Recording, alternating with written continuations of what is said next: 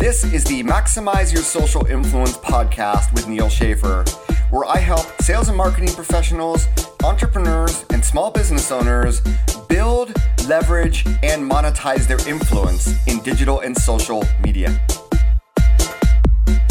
Hey everybody, welcome to another episode of the Maximize Your Social Influence podcast. Every once in a while, I like to do interviews with other leading people in the space. And today I'm really honored to have no other than the author of this book. Now, this book has gone through a lot of iterations, a lot of revisions. Hopefully you've all read it, maybe in university, you've seen it, you've heard about it. I know it's absolutely one of the best-selling books, if not the best-selling book in our space, The New Rules of Marketing PR, with the author David Meerman Scott. David, thank you so much for your time. It's really an honor to have you here. Of course, Neal. I'm happy to be here. Thanks very much for having me on. So David, just without further ado, you've been in the space since when a lot of current marketers were potentially in their diapers. Obviously, you've seen things change, and tell us for those that don't know the story of how you came to first write this book in the first place. Sure. So with New Rules of Marketing and PR, I got my start on a bond trading desk on Wall Street, and then I worked in the financial information business. I worked for companies like Dow Jones and Reuters. So before the web, I worked in the business of understanding real-time content. And so that gave me essentially a head start in 1995 when the web came around. And pretty early on, late 1990s, I recognized that everyone was getting it wrong. Everyone was talking about marketing on the web as being like advertising. It was banner ads at that time. And then Google came around with their AdWords, and everyone's all about advertising with Google AdWords. And I'm like, no, it's about creating content. You're wrong. And I was like a heretic. Nobody was believing me. So I started blogging in 2004. Started writing about these ideas on my blog, which was getting a lot of traction back then.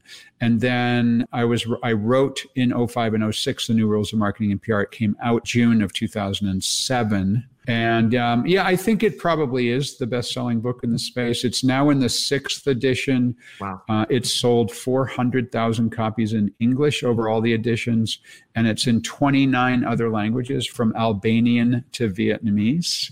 Amazing. It's done pretty well. And I think, though, Neal, that too many people, and I know you see this too, too many people are abusing these ideas now. Too many people think they know how to use these new rules of marketing and PR, but they don't use them in the way that you and I talk about it. Instead, what they're doing is, for example, you buy something from a company, they add you to the email list without permission, and then they send you 3, 4, 5, 6 emails a day.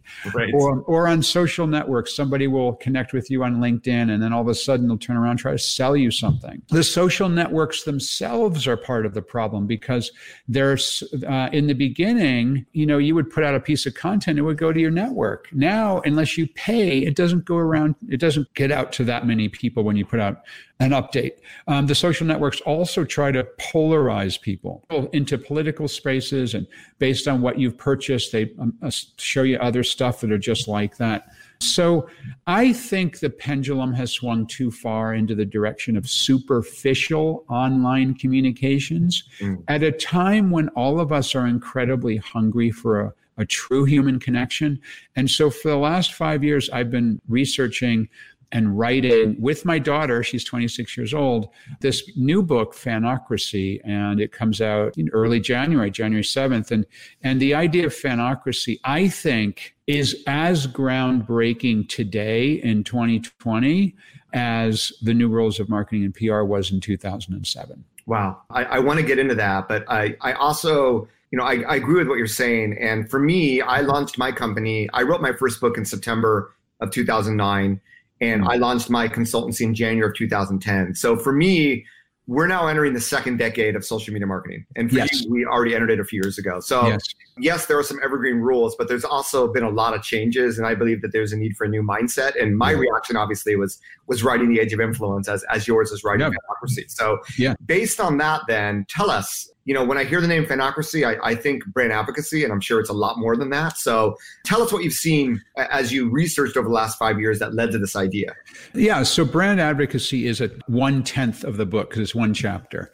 As I mentioned, I wrote it with my daughter, Reiko. She's 26 now. When we started the journey, she was 21. And it came about because we were driving in the car, and she knows I'm a huge live music fan. I've turned her into a live music fan. I'm like, this is crazy. I've been to 780 live music shows. I've been to 75 Grateful Dead concerts. What's this all about? And she goes, yeah, you're a massive music fan, Daddy. And I'm a massive Harry Potter fan, she said. And I knew this, of course, because I introduced Harry Potter to her when she was 6 by reading the first book to her. But she's read every book multiple times, seen every movie multiple times, gone to the Wizarding World of Harry Potter in Orlando, I think twice, went to the UK to go on the studio tour where they filmed the movies. And she wrote a 90,000-word novel, which is an alternative ending to the Harry Potter series, where Draco Malfoy is a spy for the Order of the Phoenix, and posted that on a fan fiction site. And it's been downloaded thousands of times and commented on hundreds of times.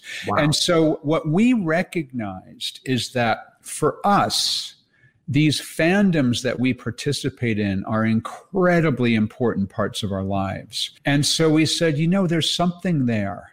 And I asked her to collaborate with me on this book that's now out, coming out, Fanocracy, turning fans into customers and customers into fans, because we wanted to investigate, can any organization create the same kind of fandom as the Grateful Dead and Harry Potter did? And the answer is 100% yes. We looked at all kinds of different organizations, nonprofits, government agencies, insurance companies, B2B companies, enterprise software companies, doctors, lawyers, dentists. In every category, there are people who are developing fans. And so that's what we studied. We spoke with hundreds of people about what they're a fan of. We spoke with hundreds of companies about how they develop fans.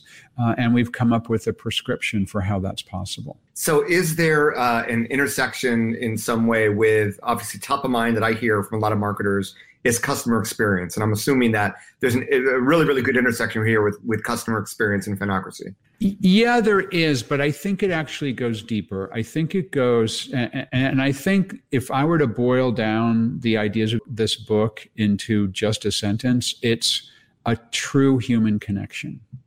And that's the thing that is often lacking in the ways that organizations are doing business now. And let me just give an example. So some people say fans, yeah, maybe that's fine for Harry Potter or Apple or Patagonia, but I can't build fans. So let me ask you a question, Neil. Do you love auto insurance? No. But I'm sure Paul has her fans, right? I've asked thousands of people that, and every single person says no.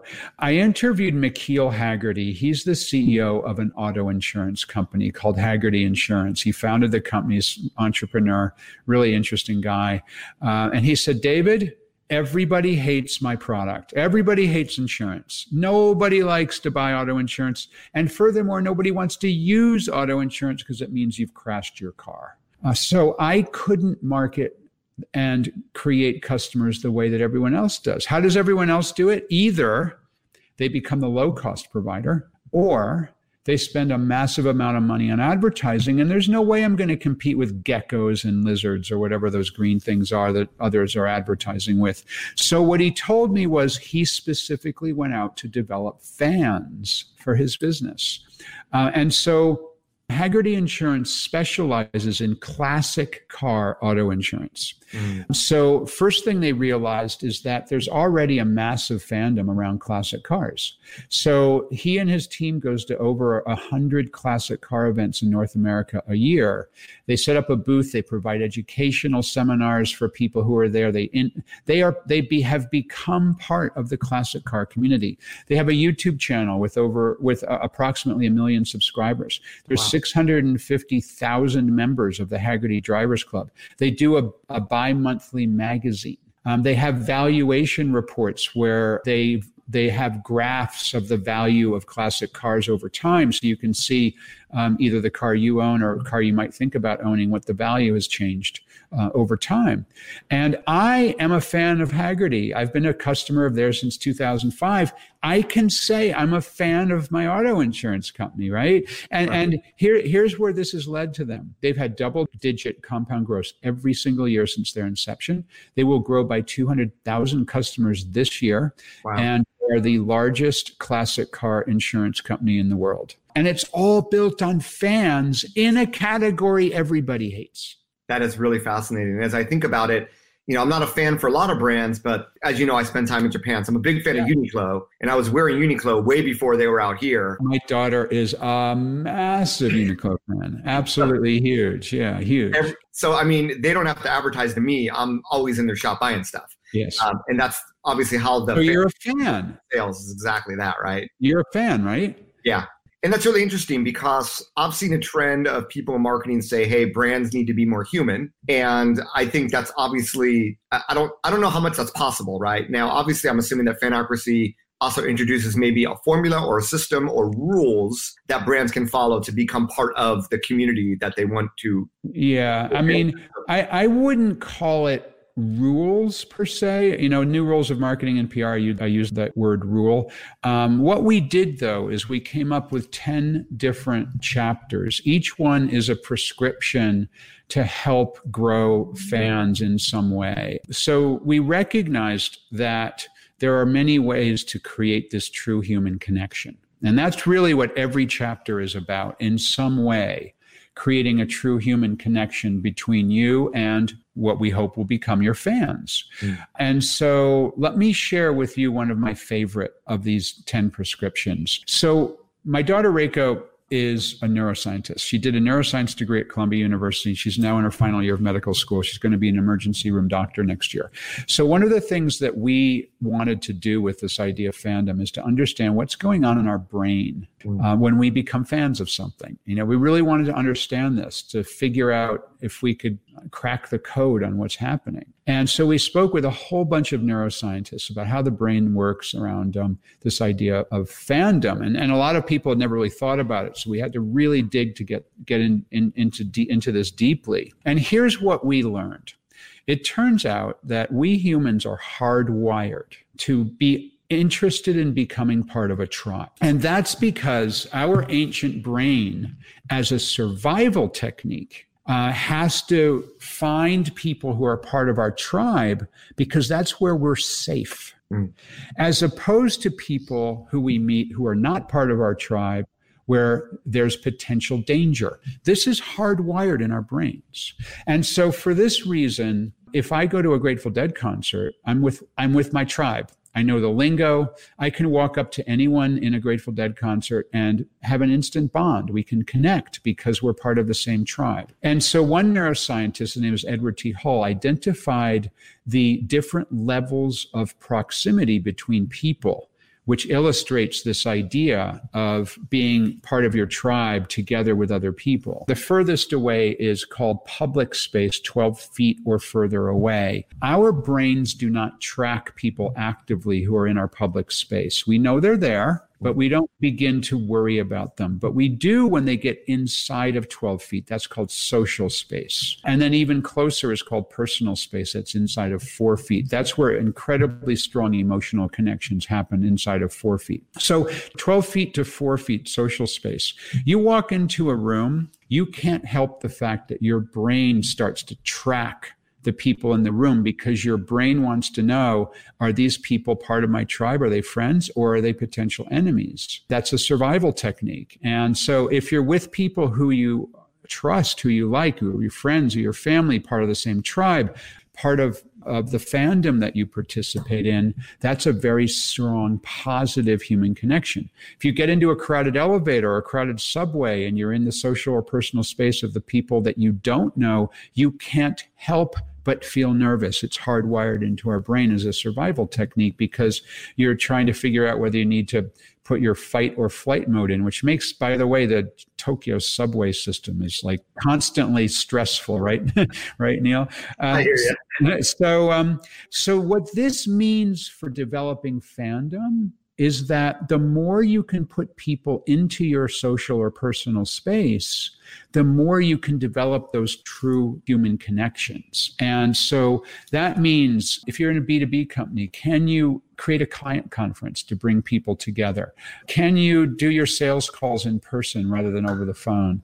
Any way you can bring people in close physical proximity. But then some people have said to us, but David, we run a global business. We can't be in everyone's personal space, or we have a virtual business. We sell online. What can we do? Well, there's another concept of neuroscience, which I find fascinating, and it's called mirror neurons. The idea of mirror neurons is it's the part of your brain which fires when you see somebody do something or even hear somebody do something, and your brain fires exactly the same as if you were doing it yourself, which I will now demonstrate. I've got a lemon and a slice of lemon. And so if I take a bite of the slice of lemon, it's really powerful. My gosh, it makes my eyes close, my mouth puckers up. It's really powerful on the end of my tongue. That tartness, my saliva glands are doing their thing because of this. And so my brain is firing because of that bite of lemon. But my guess is that your brain fired a little bit too, Neil. Indeed. It's weird, right? And even people who might be only listening to the audio track of us talking, you might even feel a little bit of lemon on the end of your tongue too. That's the power of mirror neurons. This is why when you're watching television or a movie, you feel the TV stars or the movie stars. You've never met them. They're images on a screen, but you feel them. And here's how this comes into play for growing fans. It comes into play because if you can use video and photographs effectively on your website, in your social media, in your offline marketing, brochures, or if you run a store, the way you do the advertising for your store, that has the possibility of developing through mirror neurons a strong connection with like-minded people. And so one manifestation of this, eliminate all the stock photos from your advertising, from your marketing, and use real people. Use real people cropped as if they're within 4 feet of the camera. This is why selfies have become so popular and taken off, because the humble selfie, which people dismiss as frivolous, is actually a really powerful technique to reach people because of this power of mirror neurons. Which also explains which one could say explains the growth of these visual social networks and engagement digitally. I think it helps to explain Instagram and TikTok and so on. Yeah. And, this is really powerful and really strong. This is just one chapter in our book. This is the chapter we titled Get Closer Than Usual, the idea of understanding the neuroscience of what goes on in our brain when we become fans. But I want to share one person who read an early copy of the book about a month ago, part of the manuscript.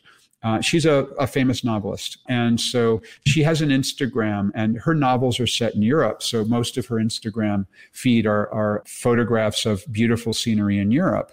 Mm-hmm. And her Instagram is quite popular. But she said, David, I had never taken a selfie in my life. I read that chapter in your book, and I decided to, for the hell of it, take a selfie. So I took a selfie, posted it on my Instagram, and instantly it became the most engaged image on my Instagram ever. Yeah. And she said, I can't believe that. And so, but to me, it's clear after having done all of this research, talking neuroscience and seeing how on most people's social networks, those kinds of images, people cropped close like that, video or photos, are incredibly active in terms of the likes and the shares. So that's just one of the 10 ideas that we talked about, all 10 equally interesting for how organizations can build fans. What you talk about there also ties into the popularity of some influencer content. We could talk about what determines authenticity and what neuroscience behind that, right? I'm sure. No, I think you're absolutely right. People sometimes dismiss the so-called influencers, but they are developing a relationship with their audience because of this concept we just talked about. Yeah. And so, you might dismiss it as frivolous, but they've done a good job with that. Yeah, they're great content creators, and they get that. And I think it's easier for them to do the selfie than a brand or even that author feeling embarrassed. Yes. Or why would I do it? But people engage with people's faces, right? Yeah. That people like them. Absolutely. So, yeah, David, we could go on we could do a marathon session here. Yeah, we could. I do like to keep these at a certain limit. Sure. Obviously, I want people that have gone this far to actually go out and pre-order, or when this podcast out, actually buy your book. So give us a little bit more information about the book before we go here, as well as anything else you want to tell people about what's in the book. Sure. Let me just wrap up with one thought, and then I'll give you how to reach us. So when we went into this, we had the thesis that any organization can build fans, but we weren't quite sure about that. And as we dug into it, there's no question at all. We found examples of all kinds of organizations that have been able to build fans. And I mentioned a surprising example with Hagerty Insurance.